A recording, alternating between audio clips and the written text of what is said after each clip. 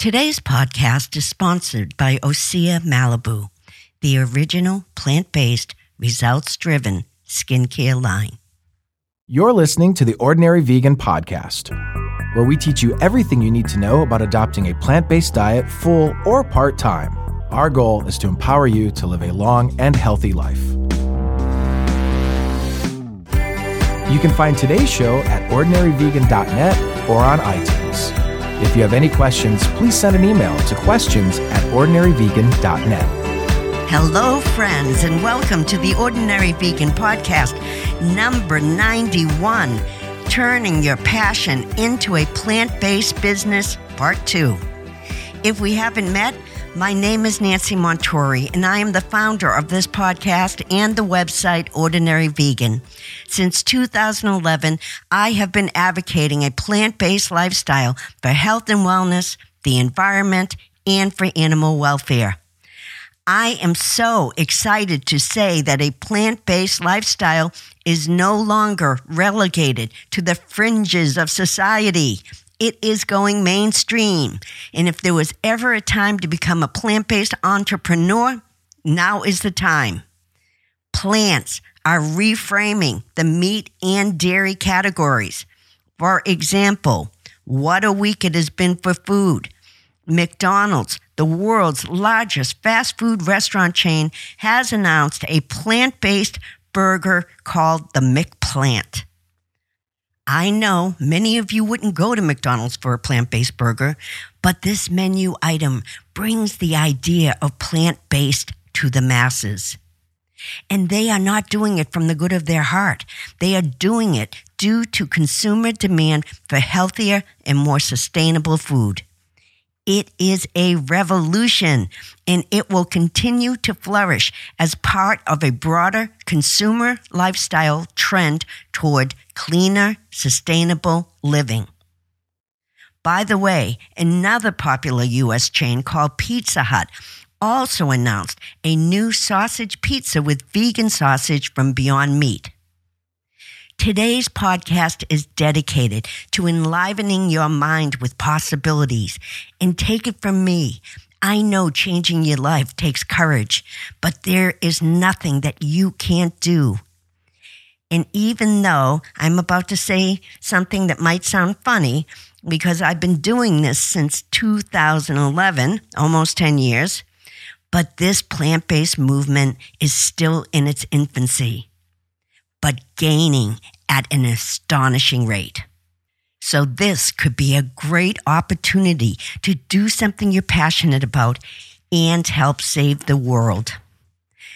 Before we speak to today's guest, I did some more research on upcoming vegan businesses, and here are some other suggestions to help you get some traction on your idea for starting a plant-based business. If you're a person who loves fashion, the increase in veganism has brought about a big increase for ethical fashion, including clothes, jewelry, and makeup. You can start small and launch your products on a website like Etsy, or you could do a specialty shop and curate and sell manufactured vegan products. You could choose the individual products and collaborate with some compassionate brands. If you love animals, you could become an animal rights advocate and start a YouTube channel, a podcast, educating people about animal rights. If you don't have any money to invest, you might want to try crowdfunding on sites like Kickstarter or Indiegogo. And there are businesses that are thriving because of COVID-19, like home improvement.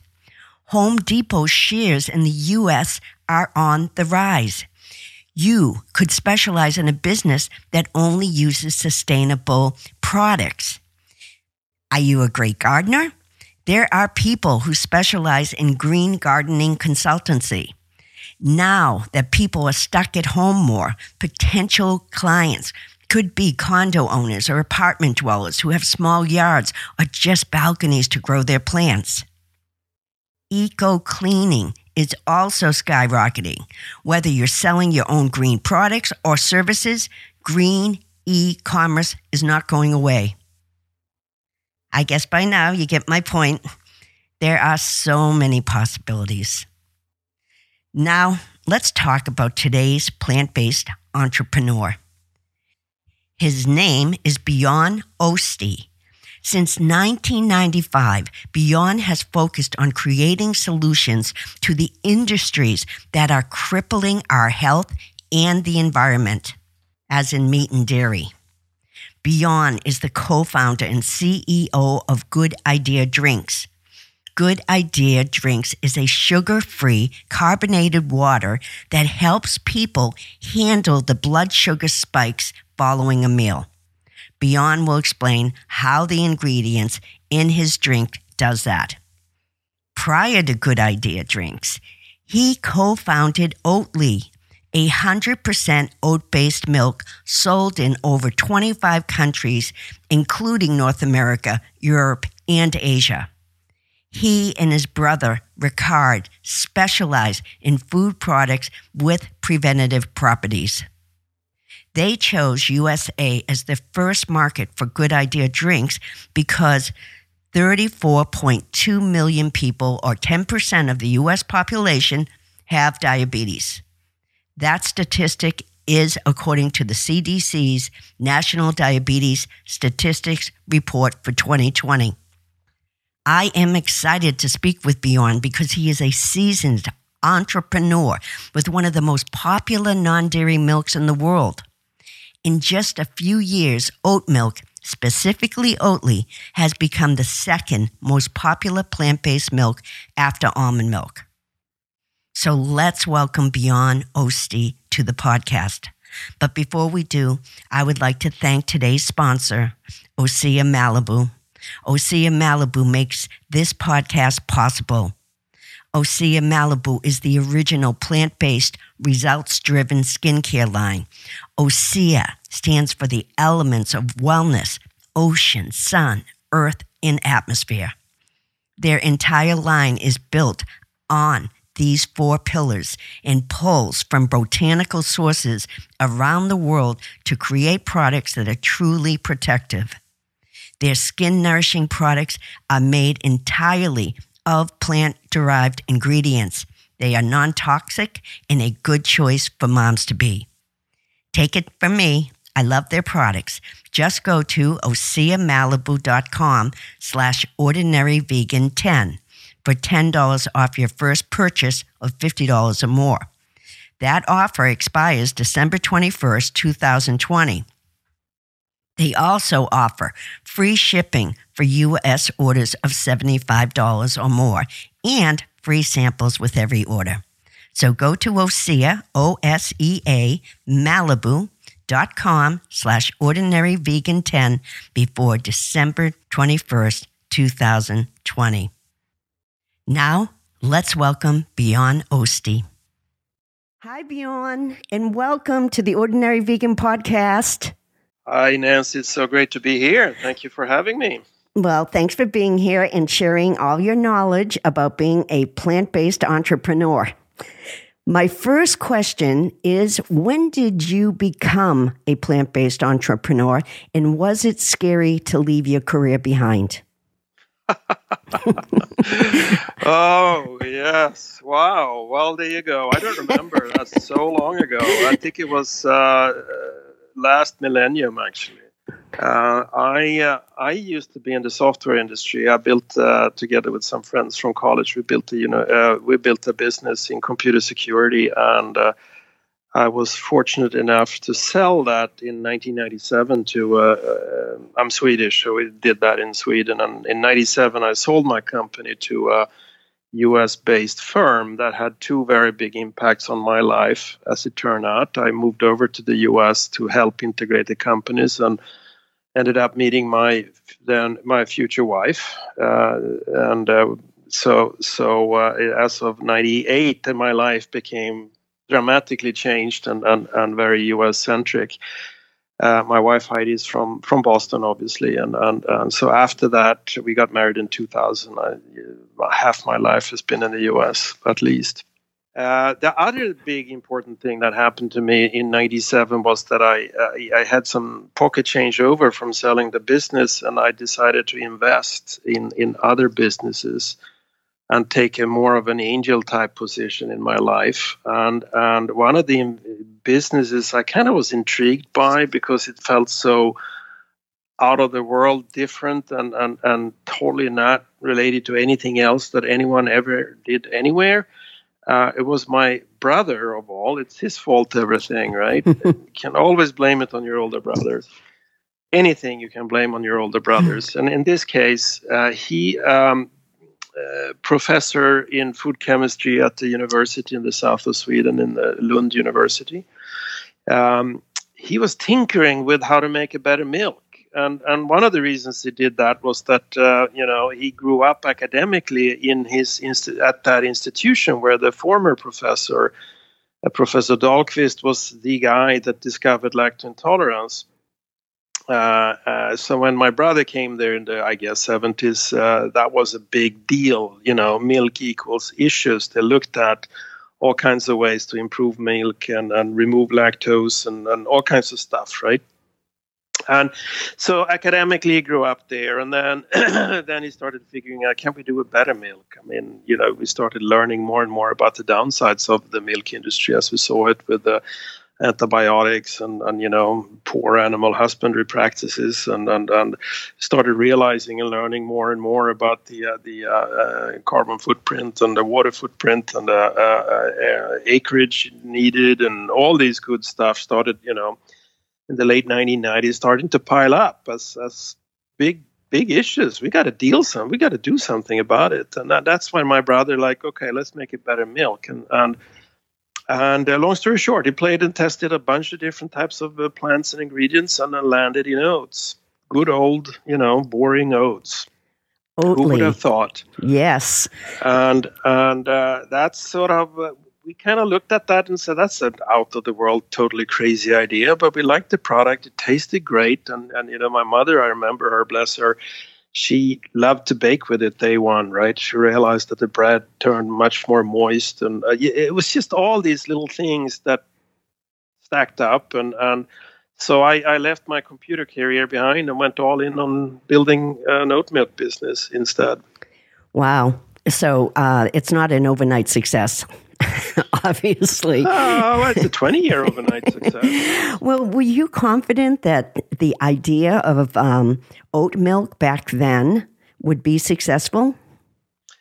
Well, so I couldn't say that we were confident, but we believed in it firmly for a couple of different reasons, right?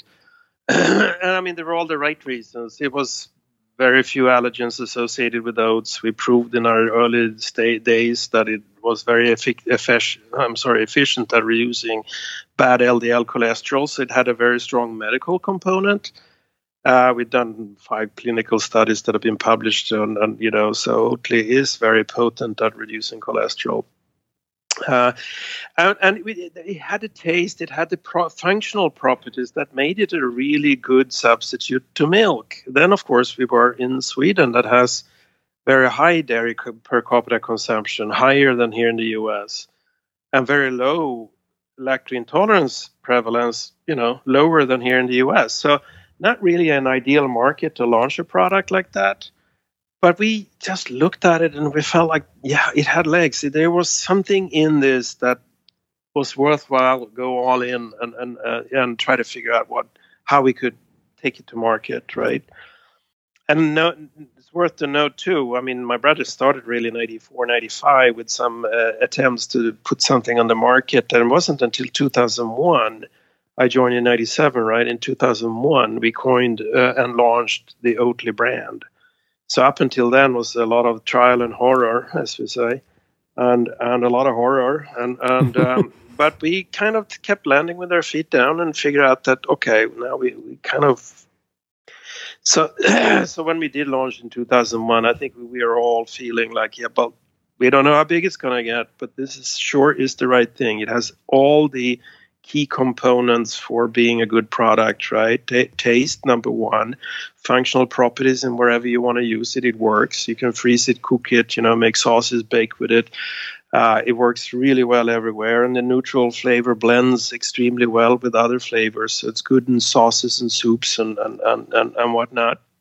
What other reasons does Oatly stand out from the other plant-based milks? There are so many now. Yeah, I think, there's one thing, I think, what we learned with oats is that wherever you go in the world, wherever, Africa, South America, China, anywhere, right? And you ask people about oats, and they will smile, and they will have a positive connotation and relationship to oats. Inherently, it's there. It's in every tradition around the world that oats are healthy. So you have an extremely strong cultural element. And the interesting thing is it's truly global, right? In whether it's in the high altitudes in the Andes or in the northern African mountain Atlas Mountains or in China, as I say, or pretty much anywhere, right? It's there and it has positive connotations. And I think if you talk to farmers, they love oats because it's one of the best rotational crops. So you'll have to, if you have your wheat or corn fields, and every third, fourth, or fifth year you have a round of oats there. It helps to reset the pH and the nutritional balance of the soil. So it's good for soil enrichment. Problem is that the oat production, particularly here in the U.S., has gone down quite dramatically over the last 20, 30 years. And most of the oats now is pushed north of the border, and it's really grown in Canada. And U.S. imports more and more. And I think the biggest usage of oats traditionally has been as horse feed. So, as they say in England, they look down on this oats because it's horse feed, and the Scots say that's why England have such fine horses and Scotland such fine men. Well, when you first launched Oatly, it was in Sweden, who were big consumers of dairy milk. Correct. How hard was it to convince the Swedish to give up their milk, and what was your marketing strategy at the time? Very proud of that. Our strategy was not to go after milk drinkers at all in the early days. We deem that too big of a jump, right? So we had two constituents, two groups that we went after. One was the vegans. Unfortunately for us in Sweden in those days, there weren't that many of them, but there were a few, and they were very vocal, and they were a great audience for us. They loved us, and they tweeted and shared on social media and whatnot.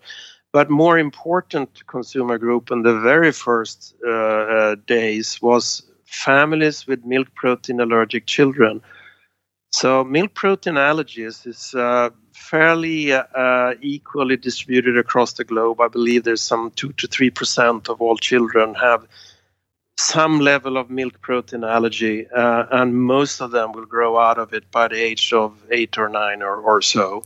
Some will keep it for the rest of their lives. The thing is, it's so you would, and 2-3%, that's not many. Well, the thing is that when you have socially, in the context of a family where one kid is milk protein allergic, it affects the whole household.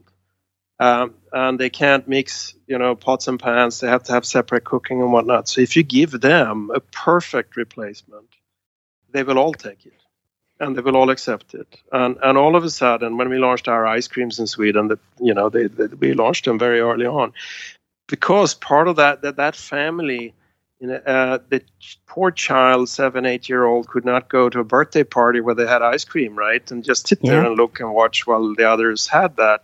Now we gave them a tool where they could have ice cream, and all their friends could have the ice cream too. And they all could share in and love it and enjoy it and laugh. And all of a sudden, instead of being excluded, you were included. And in fact, you could be a little bit cool too, because you came with something brand new that everybody liked.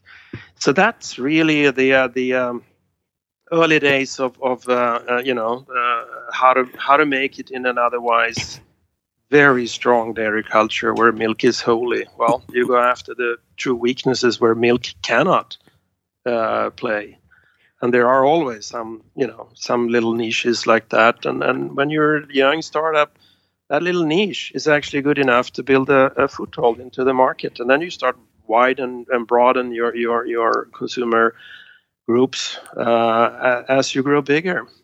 That is great information, because I sometimes think that people forget about that, And Oatly is very famous for their ad campaign here in the United States.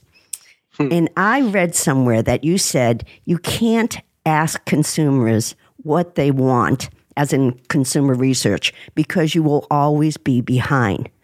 What Correct. did you mean by that? And what advice would you give someone just starting out, marketing their project? The theory is not unique to us, or I've said it many times. A lot of people in our company and the organization talk about it, right? But go back to good old Henry Ford. He knew that if you ask people what they want, they will ask for faster horses. That was his famous quote, right? So you need to stay ahead of and understand where markets are going. I think I've always been very skeptical to too much consumer research, and with the new management team that we built up at Oatly back 6-7 years ago now, they made a very strong stand there that not to do too much consumer research, because you are skewing yourself, and you're all of a sudden positioning yourself as behind the curve. If you want to lead, you have to come out with things that people didn't know they want, and you need to be coming out with new stuff that people aspire to or desire, right? If you just go and ask them what they want, how they're going to say what they want, and they can only relate to what they know. So if you want to be a leader, you have to look ahead. That's great. You probably had scientists do studies to back up your oat claims, so to speak. If you were just starting out and didn't have the resources that you have and wanted to create a plant-based food with scientific health benefits, how would you go about hiring scientists to back up the health claims? That's a very good question, and our advantage. I mean, we are my brother, as I said earlier here, right, professor of food chemistry, and he actually didn't invent Oatly all by himself, locked up in a dark closet, right? He had a team of scientists, and he quite early realized around him, right, and he early realized that in order to pull this off, he needed subject matter experts in various different disciplines. And that's fairly unique and unusual, particularly in the food industry, that you reach out across the aisle to the other side, and you pull in, it could be medical experts in his case, it could be protein experts, enzyme experts, oat experts, food processing experts. These are all different disciplines and categories, right? And from that environment, we could start. It was very logical that we start doing clinical tests and whatnot.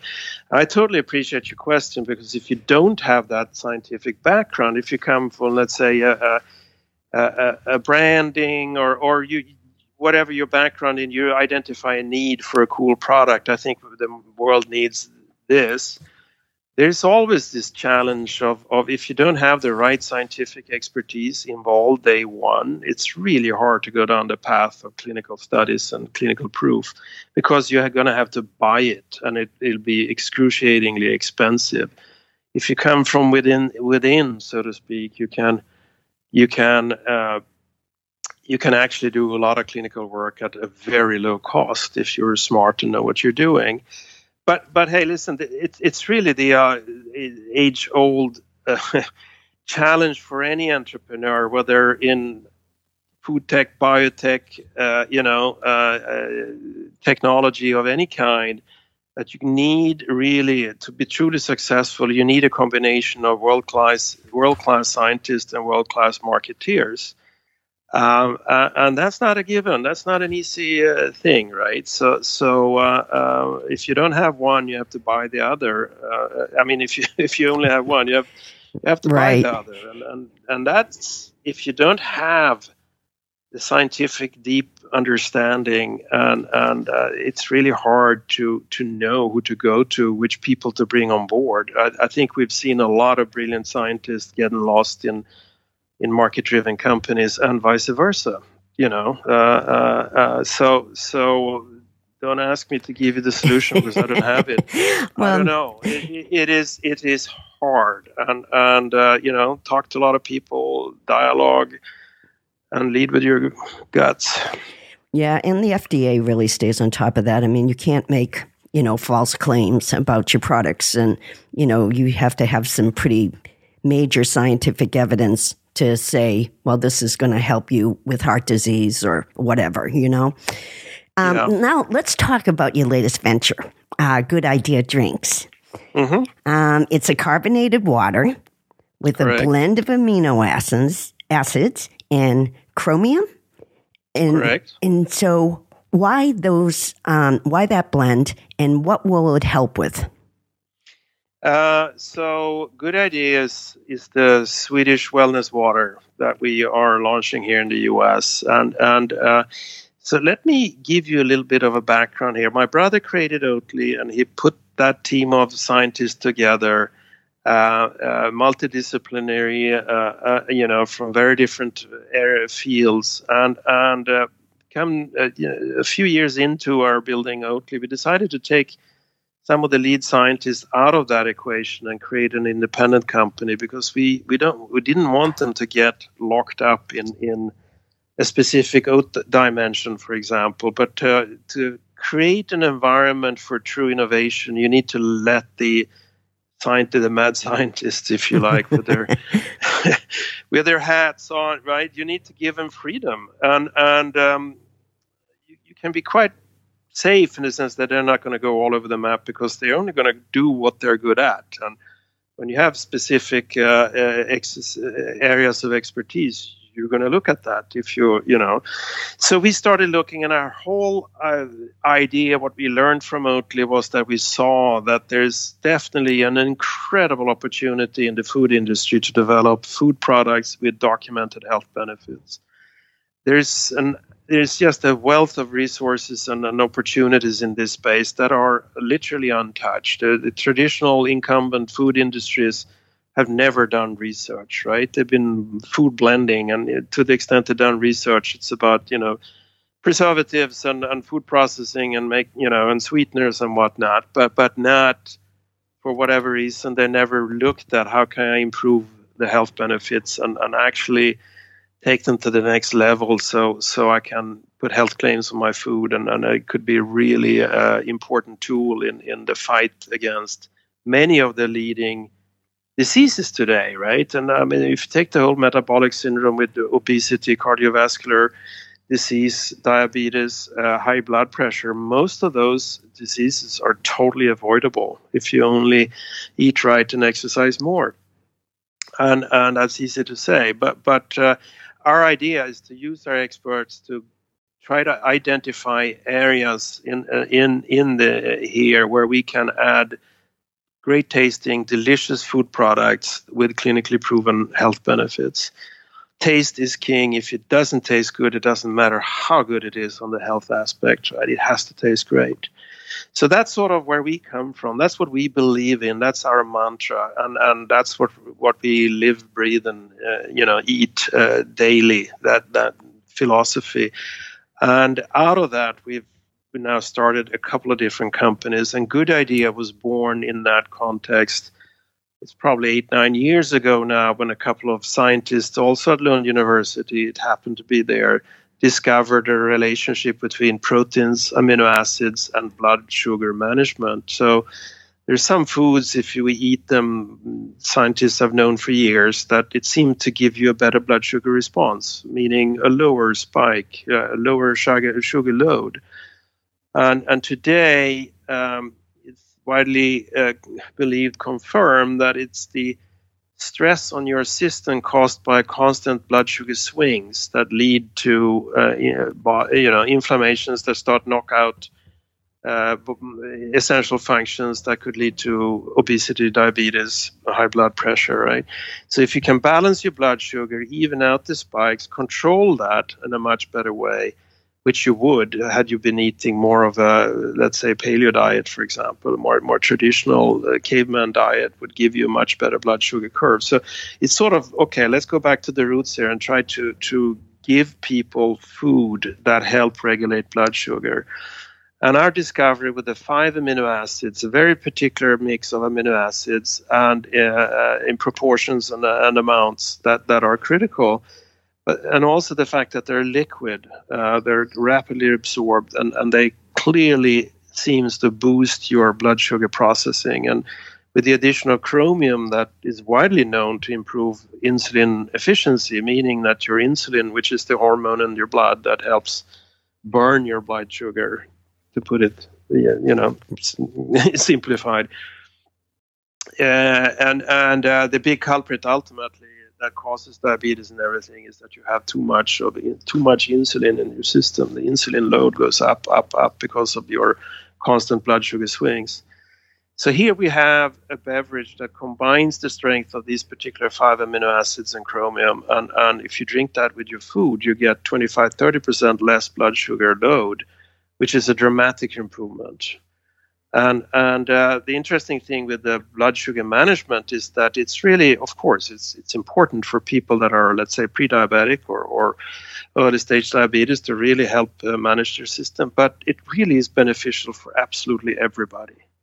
I mean, you can all, and I'm sure you can witness to the fact that you have lunch and then you're tired at 1 o'clock, right? When you have that important meeting. Of course, yeah. You sit in the front row in the conference room and you're fighting to stay asleep when your boss is giving his speech. And so that's caused by a blood sugar low, which happens after the blood sugar spike that you got from the food you just had for lunch, right? So if you drink Good Idea, you will notice that you don't get that low at all in the same, and not anywhere near in the same way. So in that sense, it's about nurturing or capturing your natural energy.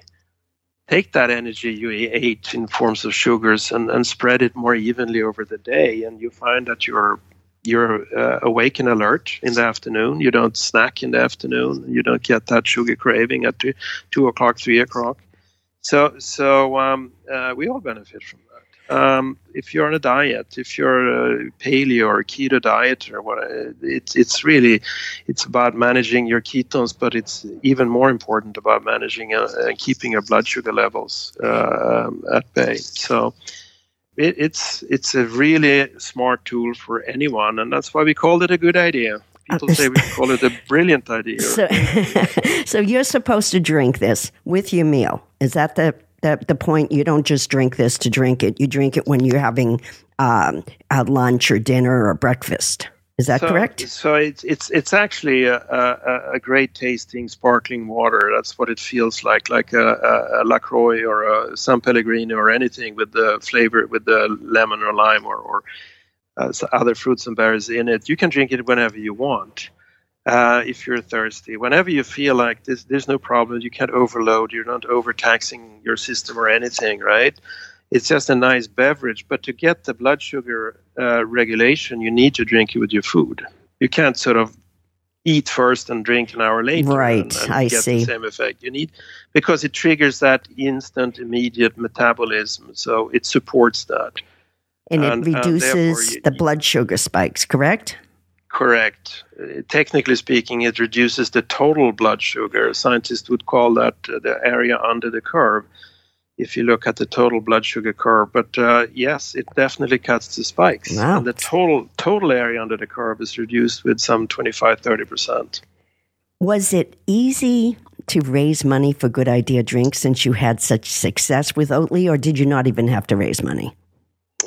Yeah, but at this point, so far we have it's self-funded. We have been fortunate on the back of Oatly's success. We built our own, my brother and I, our own food tech lab where we experiment and play. And now we are actually in a fundraising process. So any of your listeners that hear this might want to contact me afterwards if they want to be part of Good Idea. But up until now, we've invested several $1 million in the clinical work. I mean, it's a number of years of clinical works and product development, and we also have a number of patents on it. So which is also another essential part, really. You don't want to spend money in clinical research to prove a medical benefit if you actually don't somehow control that product, right? Whether it's patent or know-how or specific. So if it's just a generic claim, anyone can use it, and they'll be happy to take your data